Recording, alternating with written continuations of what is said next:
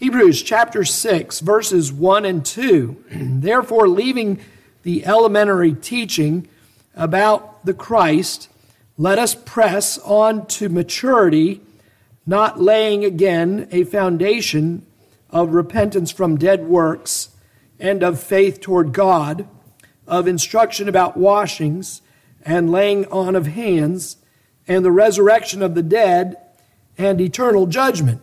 Amen.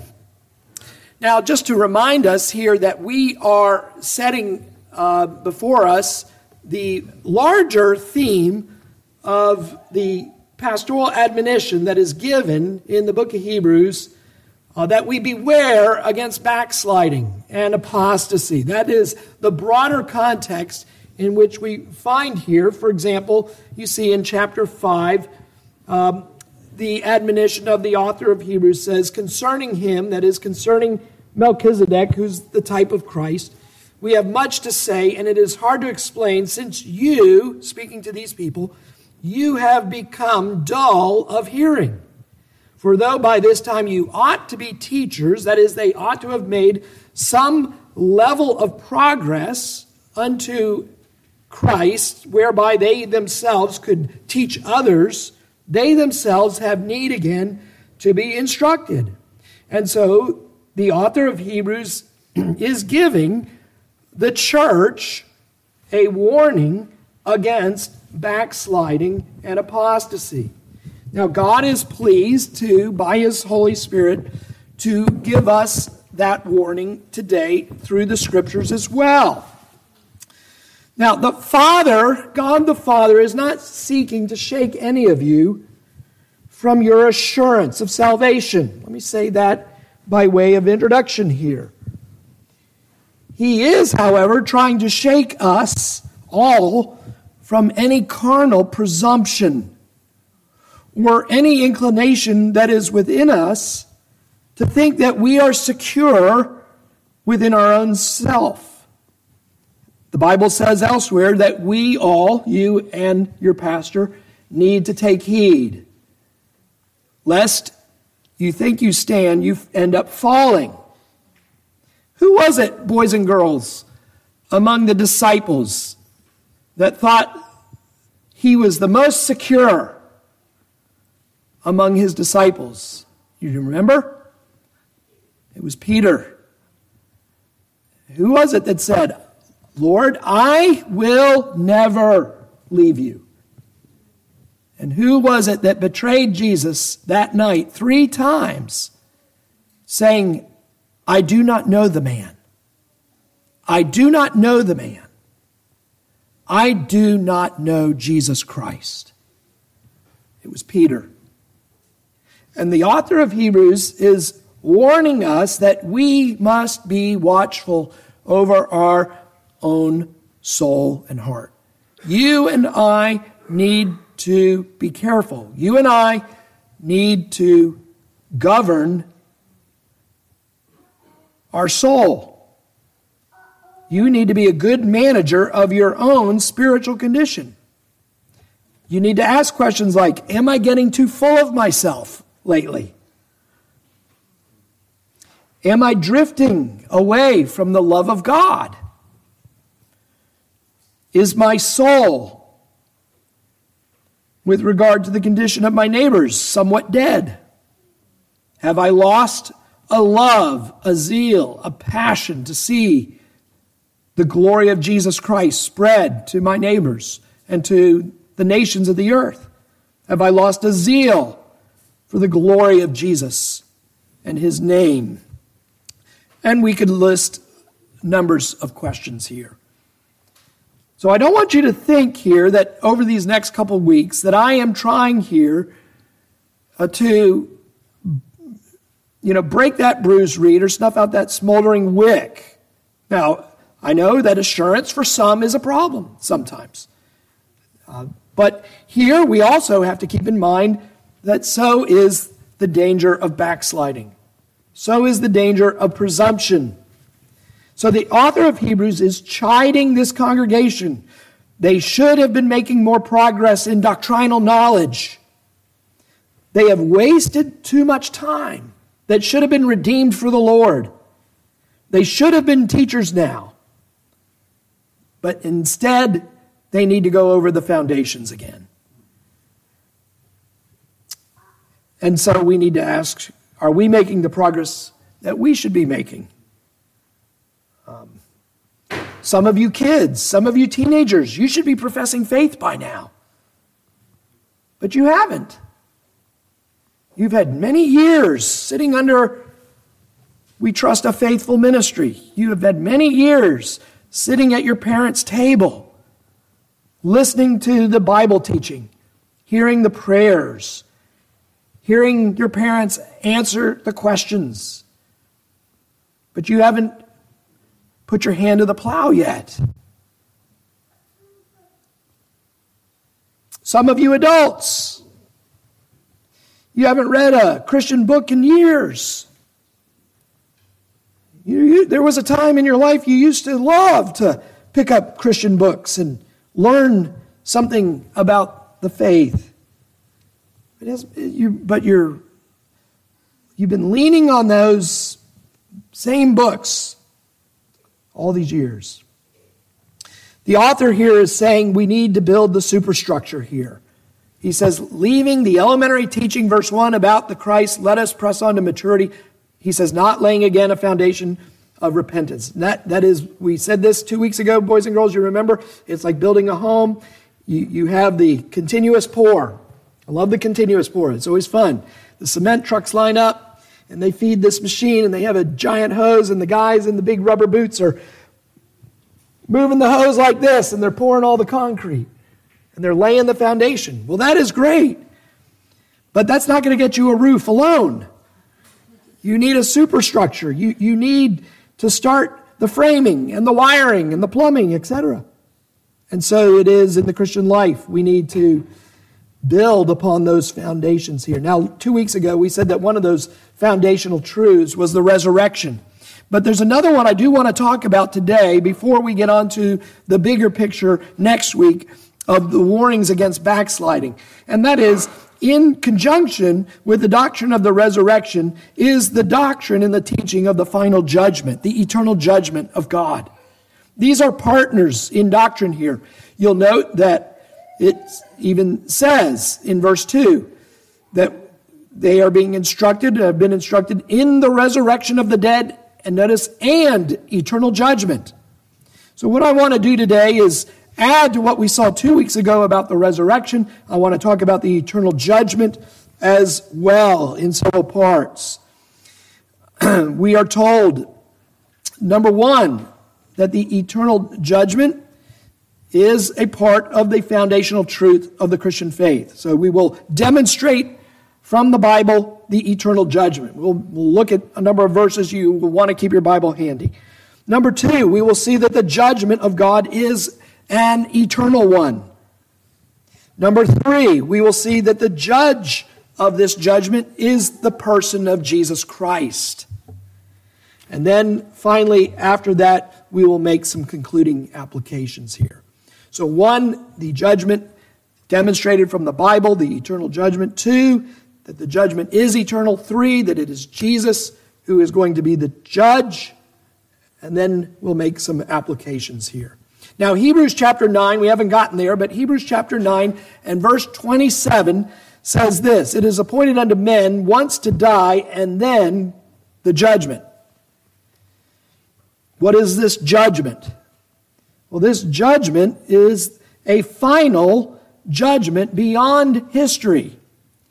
And this judgment of God is one of the foundational truths of the Scriptures. Now, this is important because we live in a day increasingly of secularism. A few centuries ago, the minds of our neighbors would not have been so secular. They would have not always been evangelical Christians, but there was a greater worldview that kept the final judgment in mind. I think our culture is increasingly trying to push the idea of a final judgment out of the minds of men.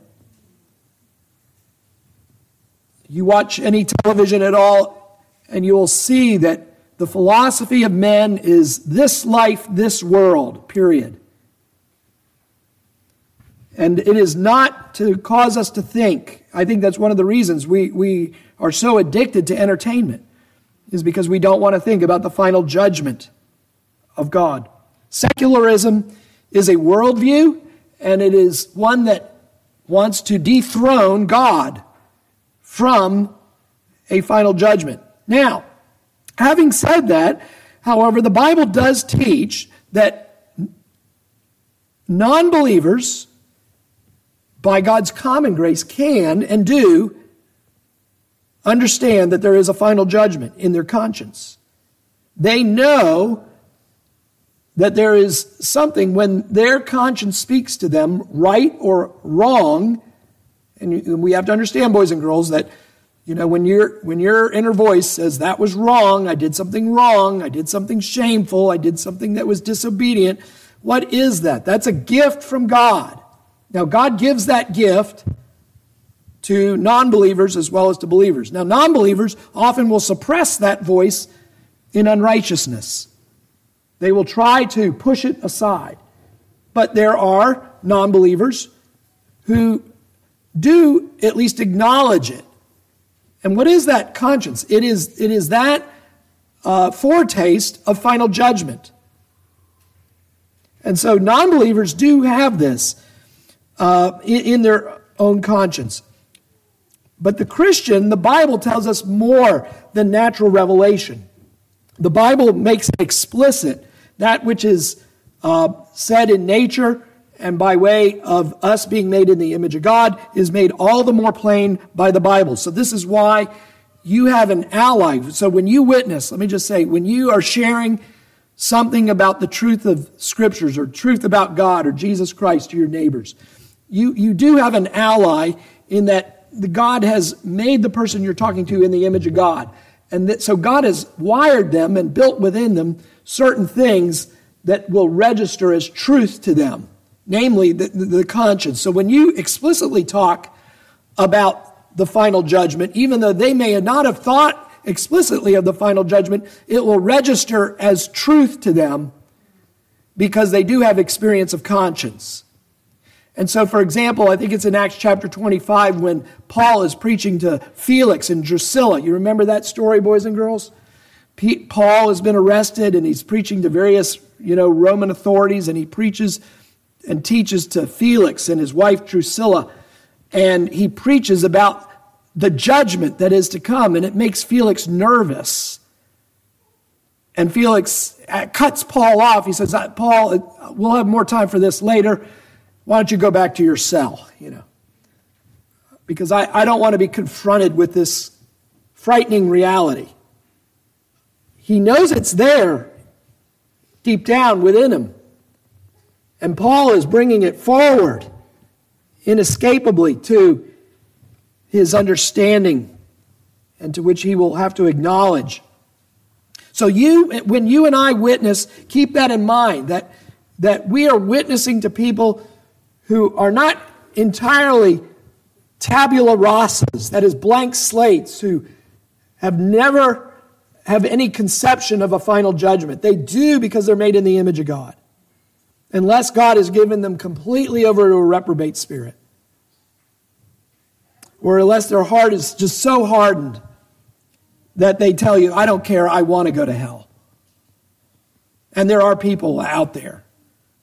Some of the people who run the Boardwalk Chapel told us that they were witnessing, and some people actually did, as they were inviting people to listen to their gospel presentation. Some of them had just outright said, I want to go to hell. I'm going to hell. The eternal judgment, what is the eternal judgment? The eternal judgment, and I'm relying on John Owen a lot in his commentary on Hebrews. John Owen says it is to give account of what is past. It is to, quote, give account of what is past. Or to put it in the language of 2 Corinthians chapter 5, verse 10, that which is done in the body, whether good or bad, will be brought before the judgment seat of God. God, being an omniscient God who knows everything, even the thoughts and intentions of the heart, he will be able to summon all of that history before his tribunal on the great day. He will be able to do so for every single person of all the billions of people who have ever lived. He will infallibly and inerrantly be able to account for every idle word. Now, I don't know, and John Owen admits he does not know, that means that you will have to stand and give an account for every idle word, every solitary sentence. As Robert Dabney said, it is called the day of judgment, after all.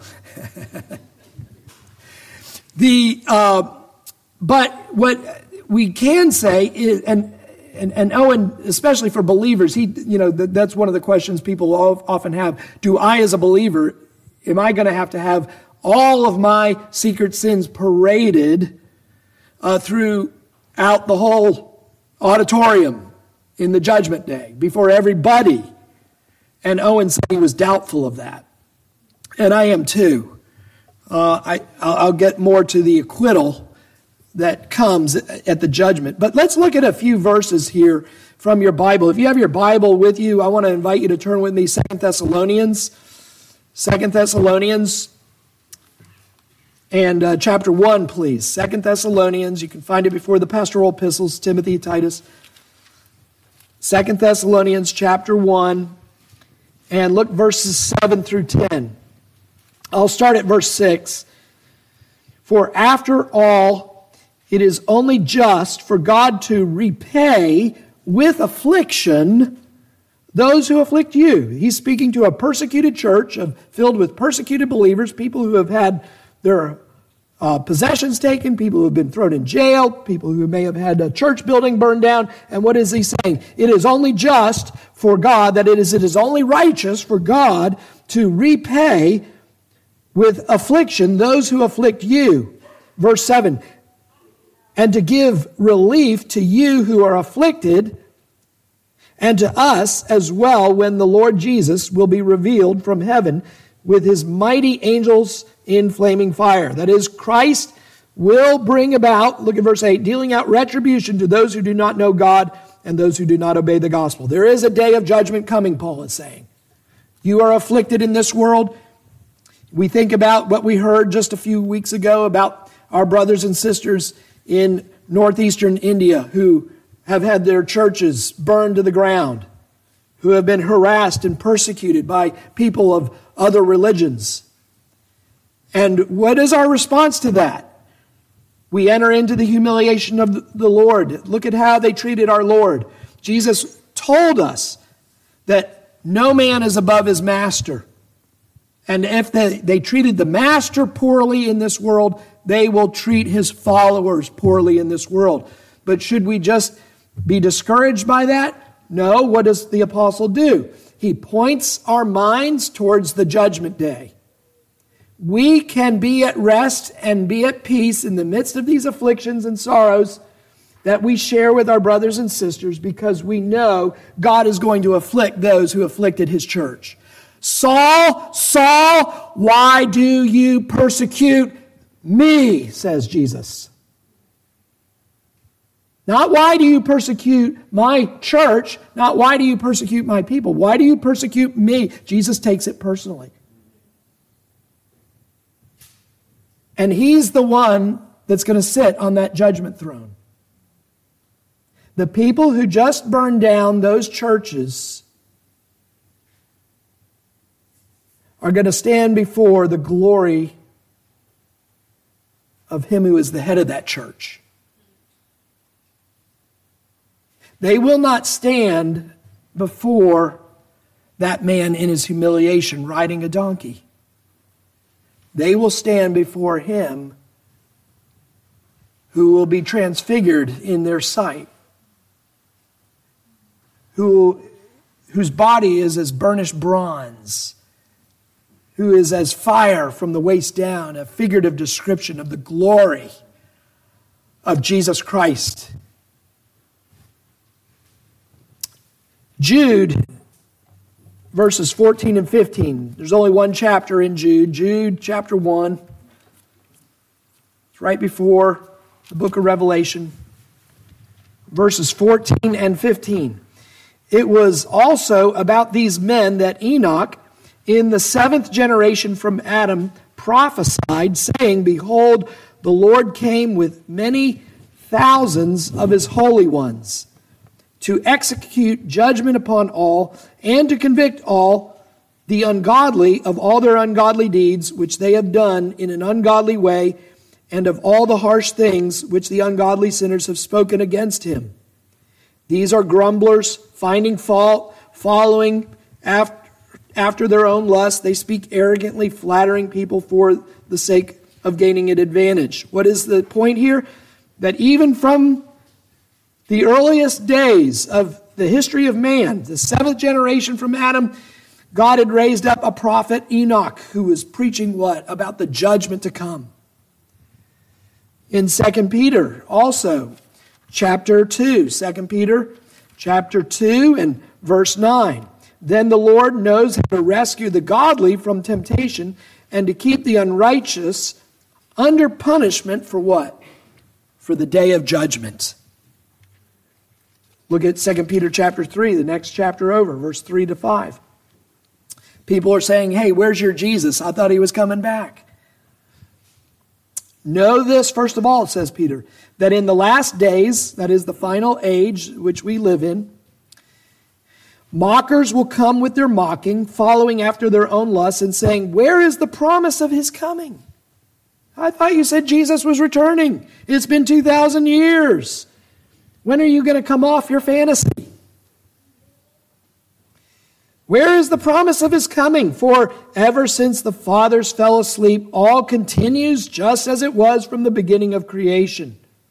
For when they maintain this, listen to what Peter says, it escapes their notice that by the word of God, the heavens existed long ago, and the earth was formed out of water by water, through which the world at that time was destroyed, being flooded with water. But by his word, the present heavens and earth are being reserved for what? For fire, kept for the day of judgment and destruction of ungodly men. And, you know, we could look at others. I probably need to keep us moving here. Ecclesiastes chapter 12, verse 14 says, God will bring every act to judgment, everything which is hidden, whether it is good or evil. You have the book of Romans chapter 14, which has a really interesting and practical application, I think. Romans chapter 14, verse 10 and 11. But why do you judge your brother? Notice what Paul's dealing with here. He's dealing in this chapter with the issue of Christian liberty. There's weaker brethren, there's stronger brethren. Some are judging others. You know, if they were really Christians, they wouldn't do that. Others are holding others in contempt. And he says, for we will all stand before the judgment seat of God. And so Paul is saying that the doctrine of the final judgment is of use right here in this church, pew from pew, in the way we treat one another. Now, that's my first point. Something of an overview of the case for the eternal judgment from the Scriptures. But secondly, with the help of Owen here, I want to talk then about this judgment and its eternal nature. That this judgment of which we're chiefly speaking here is not a temporal judgment. It is not a historical judgment. Now, God sometimes does bring about temporal and historical judgments. Sometimes men who do evil face the consequence of that evil doing. And I think one of the reasons is otherwise we might get overly discouraged that there will be no final judgment if we didn't from time to time see historical judgments on men. But for example, in 1 Samuel 25, we see God judged Nabal. Remember Nabal, boys and girls? Nabal was that husband who was just a surly, selfish man. His flocks are being protected by David, and David comes to see if he and his men can celebrate one of the festivals of God and have some sheep to make the offerings. And Nabal basically says, "Who's David?" No. And God judges Nabal for rejecting David. And it's a type of judgment of those who reject Jesus Christ, the Son of David. In 2 Kings chapter 15, we see King Uzziah. Now, Uzziah, I think, was a good king overall, but he got a little too high and mighty. And he began taking to himself the office of the priest, which the king was never to do. And he made offerings at the temple. And what did God do? God brought a temporal judgment of leprosy on him for that. In Genesis chapter 6 through 9, we see that antediluvian generation, that is the generation before the flood, they are swept away. Their hearts were inclined towards evil always. And God brought this judgment on them that we should learn about the final judgment that is coming with fire. In Genesis 19, we read of Abraham and his nephew Lot and how God rescued Lot out of the valley of Sodom and Gomorrah and brought a judgment from on high. 1 Samuel 15, we remember how King Saul, because he was unfaithful and he wouldn't wait for Samuel to make the offering, he did kind of what Uzziah would do later. He went ahead and made the offering himself. And as Samuel was walking away, he grabbed Samuel's garment, and the garment tore, and Samuel said, "God is tearing the kingdom away from you, Saul, and giving it to one who has a heart for me," and that was David. Numbers 16, we see that the sons of Korah rebelled, and God brought fire from the altar and burned up the sons of Korah and swallowed up Dathan and Abiram before the eyes of Israel because of their rebellion against Moses and against Aaron. So God does, we see, bring judgments periodically. But we also know from the Bible that the wicked many times prosper. And in fact, it seems to go well with them exceedingly, even more so than it does for believers in this world. And we see, for example, how the psalmist struggled with this. Here, the psalmist was going through great difficulties, and they were struggling. They were faithful to God. They loved the Lord. They observed the Lord's commandments, and yet they found that they were afflicted. And they looked at the hypocrites in Israel and the people who seemed to disobey God and disregard God's commandments, and they were prospering, and they were healthy, and they had all kinds of blessings. And the psalmist became grieved in his own spirit, even to the point of maybe even thinking, maybe this is not worth it, and I'll leave God. His soul became so embittered by this reality, but what was it that saved the psalmist, so to speak? It was the doctrine of the final judgment. He said, "But yet when I consider the end, when I consider the great day of judgment and what God will do to the wicked, everything in my life arights. Temporarily, I lost my senses when I looked with the eyes of the world at the prosperity of the wicked. But when I beheld the final judgment, and I saw what God would do in that final day, I remembered, in a sense, what Jesus would later say on the Sermon on the Mount. What does it profit a man to gain the whole world and to lose his soul? The final day has a way of uprighting our reality. Jonathan Edwards spoke from Deuteronomy of the sinner's feet being in slippery places. You know that great famous sermon, Sinners in the Hands of an Angry God, and he pulls it from Deuteronomy, and that their feet are in slippery places. Speaking of the wicked seem to be doing well, but their feet are like on black ice. And at any moment they may just fall down, but their fall will not just be a fall a few feet to the ground where they might break an arm or sprain a wrist. It's a fall that will plunge them into hell itself. It was the sermon that shook the colonies. And that's exactly what we need today in the United States. So we need to get people's eyes off of this world to the final judgment of God. John Owen says that God has determined an unalterable day. Acts 27, verse 31, God hath appointed a day. And the day is known only really to God himself. The angels do not know when this day of judgment is coming.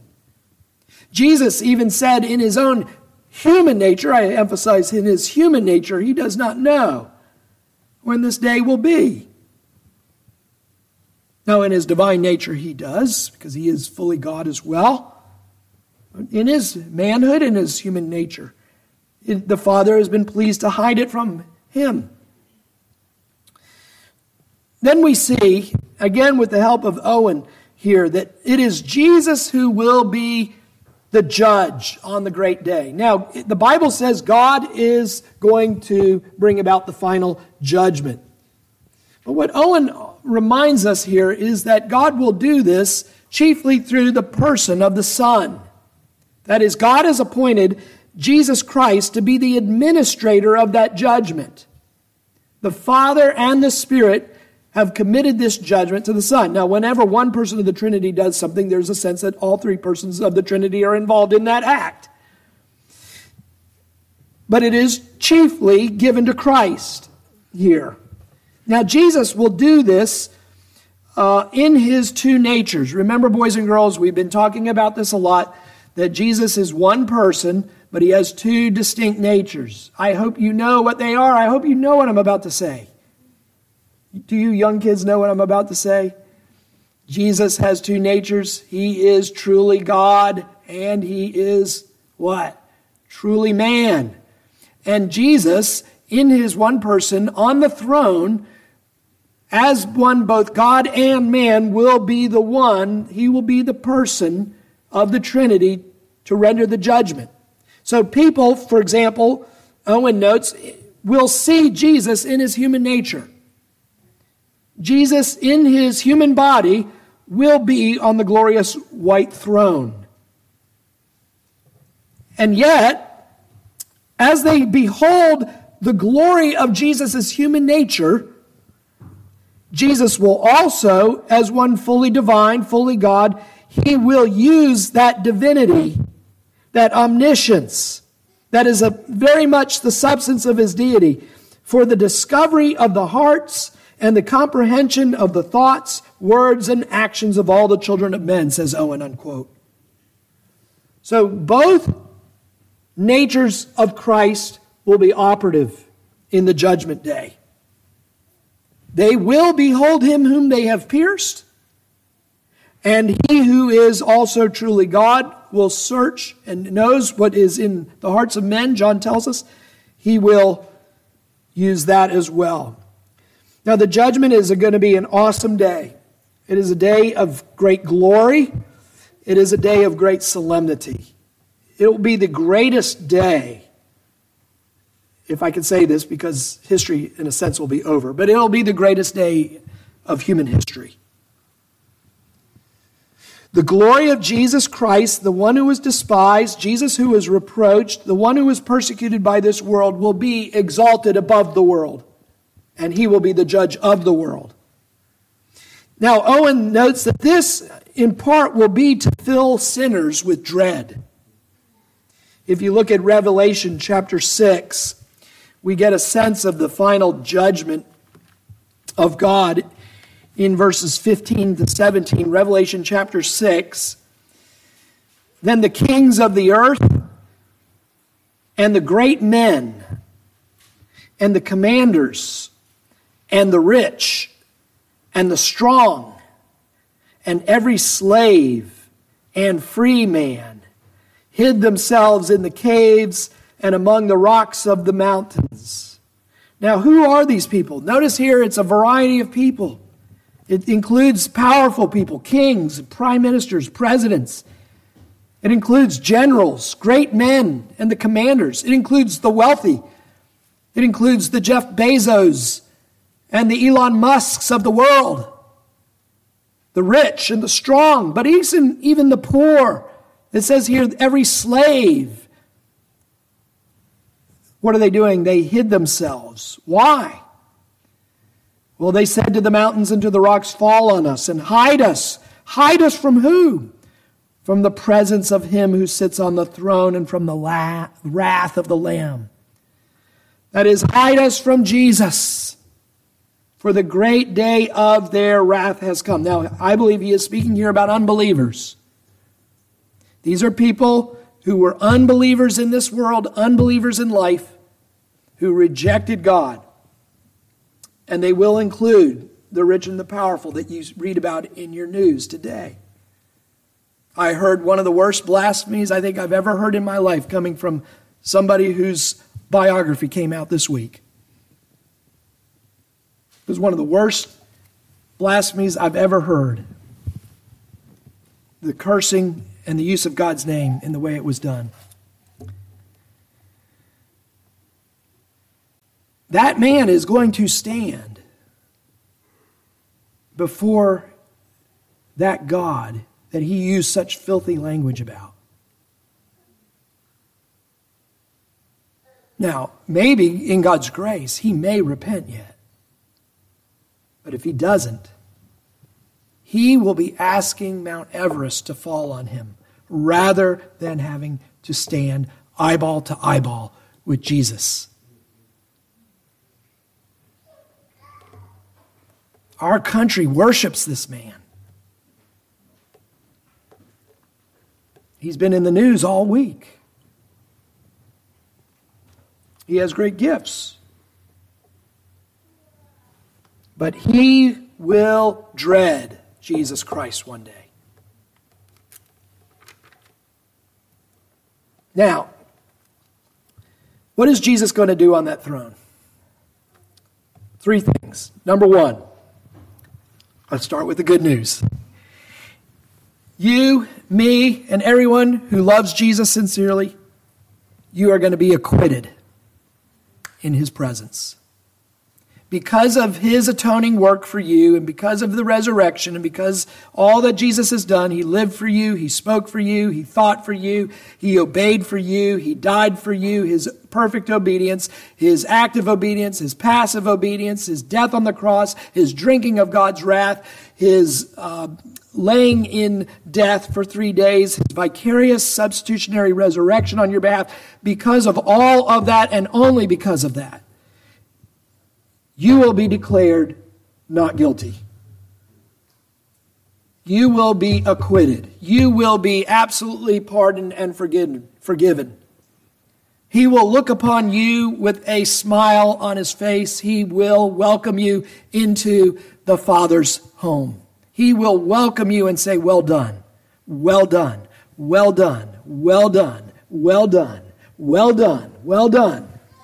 Well done. Come and stand on my right. All you billions of my people, of my elect, from every tribe and every tongue and every nation. You are acquitted. Not only are you acquitted, but you will join him in the judgment that is still to come for the rest. You will stand with Jesus Christ when he brings the devil and all the fallen angels before him. Owen believes that this would be the second thing that he does. That he summons all those who participated in that rebellion before the creation, or before the fall, let me put it that way. And he will judge them. And Revelation says that they will be thrown into the lake of fire. And then the wicked. That'll include 2 groups. One, those who were the wicked within the church, the hypocrites, and those who were wicked outside the church. And they will be found out. The foolish virgins who have no oil in their lamp will be found out. They will stand and say, Lord, Lord, and he will say, I don't know you. They will stand at the door and knock, and he said, same thing, I do not know who you are. Depart from me, ye accursed. And then there will be those who also never came into the church. How will they be judged? Well, it depends who you are. If you were a Gentile and before the time of Christ, say you're living in the days of Caesar or something like that, you would be judged according to the law of nature, to general revelation. Okay, Paul talks about this in Romans 2. We don't have time. If you were a Jew, you will be judged according to the law and the prophets. And if you were a Jew before the time of Christ, that is the standard by which they will be judged. You know, the man who was in hell, he said, please send somebody to go tell my brothers about this place of torment. And what was the answer that came back? No. They have what? The law and the prophets. They speak. And if they don't hear the law and the prophets, it won't matter if a man comes back from the dead and tells them. So the Jews will be, prior to the Christ, will be judged not according just to natural revelation, but also then according to the Word of God. And then thirdly, those of us within the age of the gospel, we will be judged according to the amount of gospel that we were given. To all whom it was preached, that will be the standard to which we stand or fall. Again, quoting from Owen says, no one will be able to complain of surprise or pretended ignorance. Jesus shall make sure that all the penalties are equal to the crimes, and all the rewards unto the obedience that was rendered. Jesus will make certain that all penalties and all rewards will be in proportion to that which was done in this life. Now, I think, and I'm not alone, so this isn't your pastor half-cocked here, but there are good theologians behind me that will say the rewards will be out of proportion for you because of the work of Christ. That is, God will deal strictly on merit with sinners outside of Christ, and they will get every ounce of justice that they deserve. But for us believers in Jesus Christ, the reward we get will be far out of proportion to the service we rendered. So that you who had 5 talents and improved those 5 talents, you are given what? 5 cities. You are given far beyond all that you could ask or imagine in the world to come. That's why Jesus says, do not lay up treasures for yourself on earth. I got to close here with just a couple applications here. Number 1, if you are without Jesus Christ this morning, your first business is to make sure that you are in Christ. Make sure that you are clothed with Jesus Christ and his righteousness. How do you do that, you say? You do that by looking by faith to Jesus as your Savior. You look to him as the one who is God and who became a man, who lived for you and died for you, and you put your trust in him and not in yourself, not in your deeds, not in your works, not in the fact that you think you're better than your neighbor. You put your trust, your weight, everything you have on the person and the work of Jesus and Jesus alone. There is no other name under heaven by which you can be saved from this great day of judgment. God has graciously given you a provision, a way out from this day of wrath. The way that this day of wrath becomes a day of grace and blessing for you is by you submitting now to Jesus.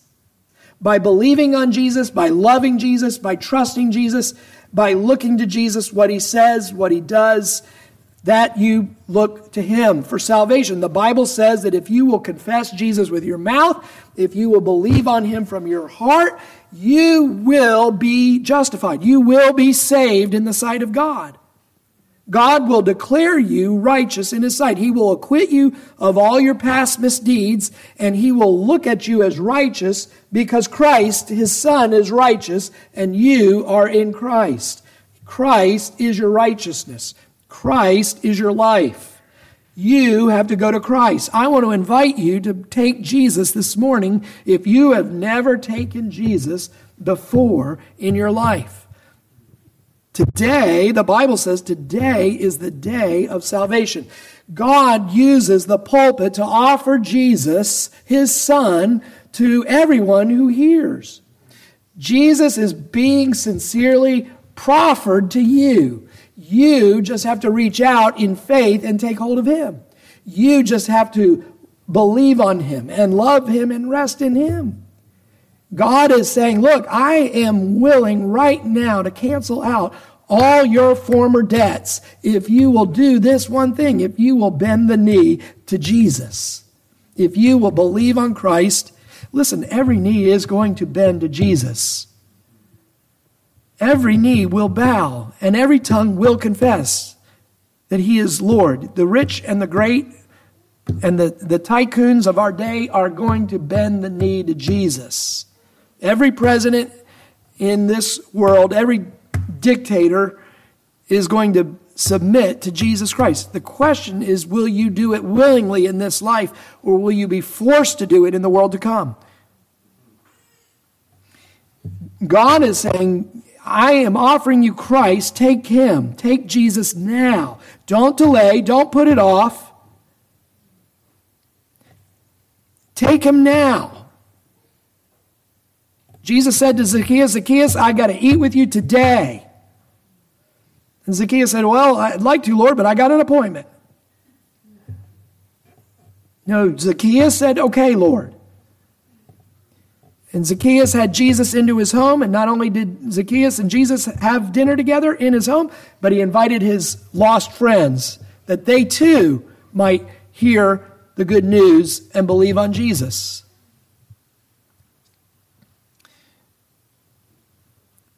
Secondly, if you are in Jesus Christ this morning, and you have done all that I have already said, you've confessed Jesus, you believe on Jesus Christ, what do? What is this message for you? Well, our message here is that we all the more seek to bring reformation to our life in greater conformity to Jesus. That we who are in Christ, we rest in Jesus Christ, but we also remember that what is faith in Jesus Christ? Faith in Jesus Christ is a saving grace. But faith always will produce works. And a faith without works is a dead faith. This is why certain people in the church will be found out on the day of judgment, because their life will testify that they had no works. And therefore they really had no faith. I want to close just by reading to you 2 Corinthians chapter 5. 2 Corinthians chapter 5, starting at verse 6. We'll close with this. The Apostle Paul says here, therefore, being always of good courage, and knowing that while we are at home in the body, that is, while we're living here, we are absent from the Lord. For we walk by faith, not by sight. We are of good courage, I say, and prefer rather to be absent from the body and to be home with the Lord. Meaning it's better to be with the Lord than here in this world. Therefore, listen now closely, verse 9. Therefore we also, speaking as a Christian here, therefore we also have as our ambition, whether at home here in this world or absent, to what? Be pleasing to him. For we must all appear before the judgment seat of Christ, so that each one of us may be recompensed for his deeds in the body according to what he has done, whether good or bad. How do we respond to this message as believers? We continue to trust in Christ, but we make it our ambition, whatever God has for us, that we're pleasing to him.